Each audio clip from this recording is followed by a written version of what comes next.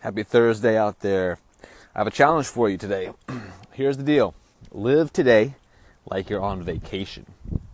Sounds easy, right? You're thinking to yourself, I'll take that challenge. I'll sleep in. I'm going to go to the pool, perhaps take a hike, an afternoon nap with a book, some dinner with some close friends or a significant other.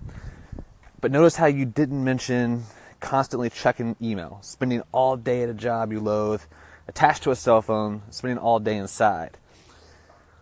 There's a big difference between the two, right?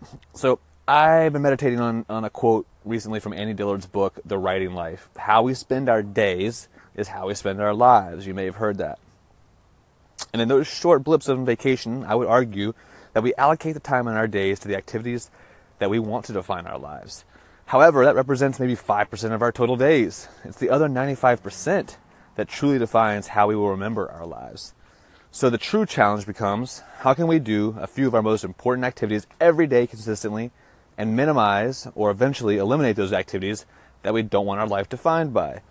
So if yoga is a passion, but you only do it on the weekends or on vacation, why can't you do it every day?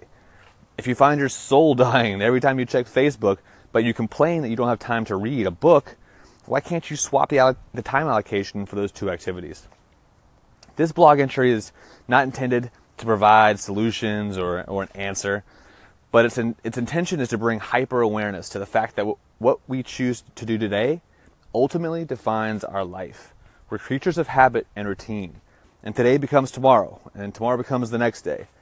So if we don't break our routine and insert those vital behaviors that we want in our life, we will constantly be looking for vacation and other breaks to be our respite from an unfulfilling life. So, what's one activity you love but rarely do?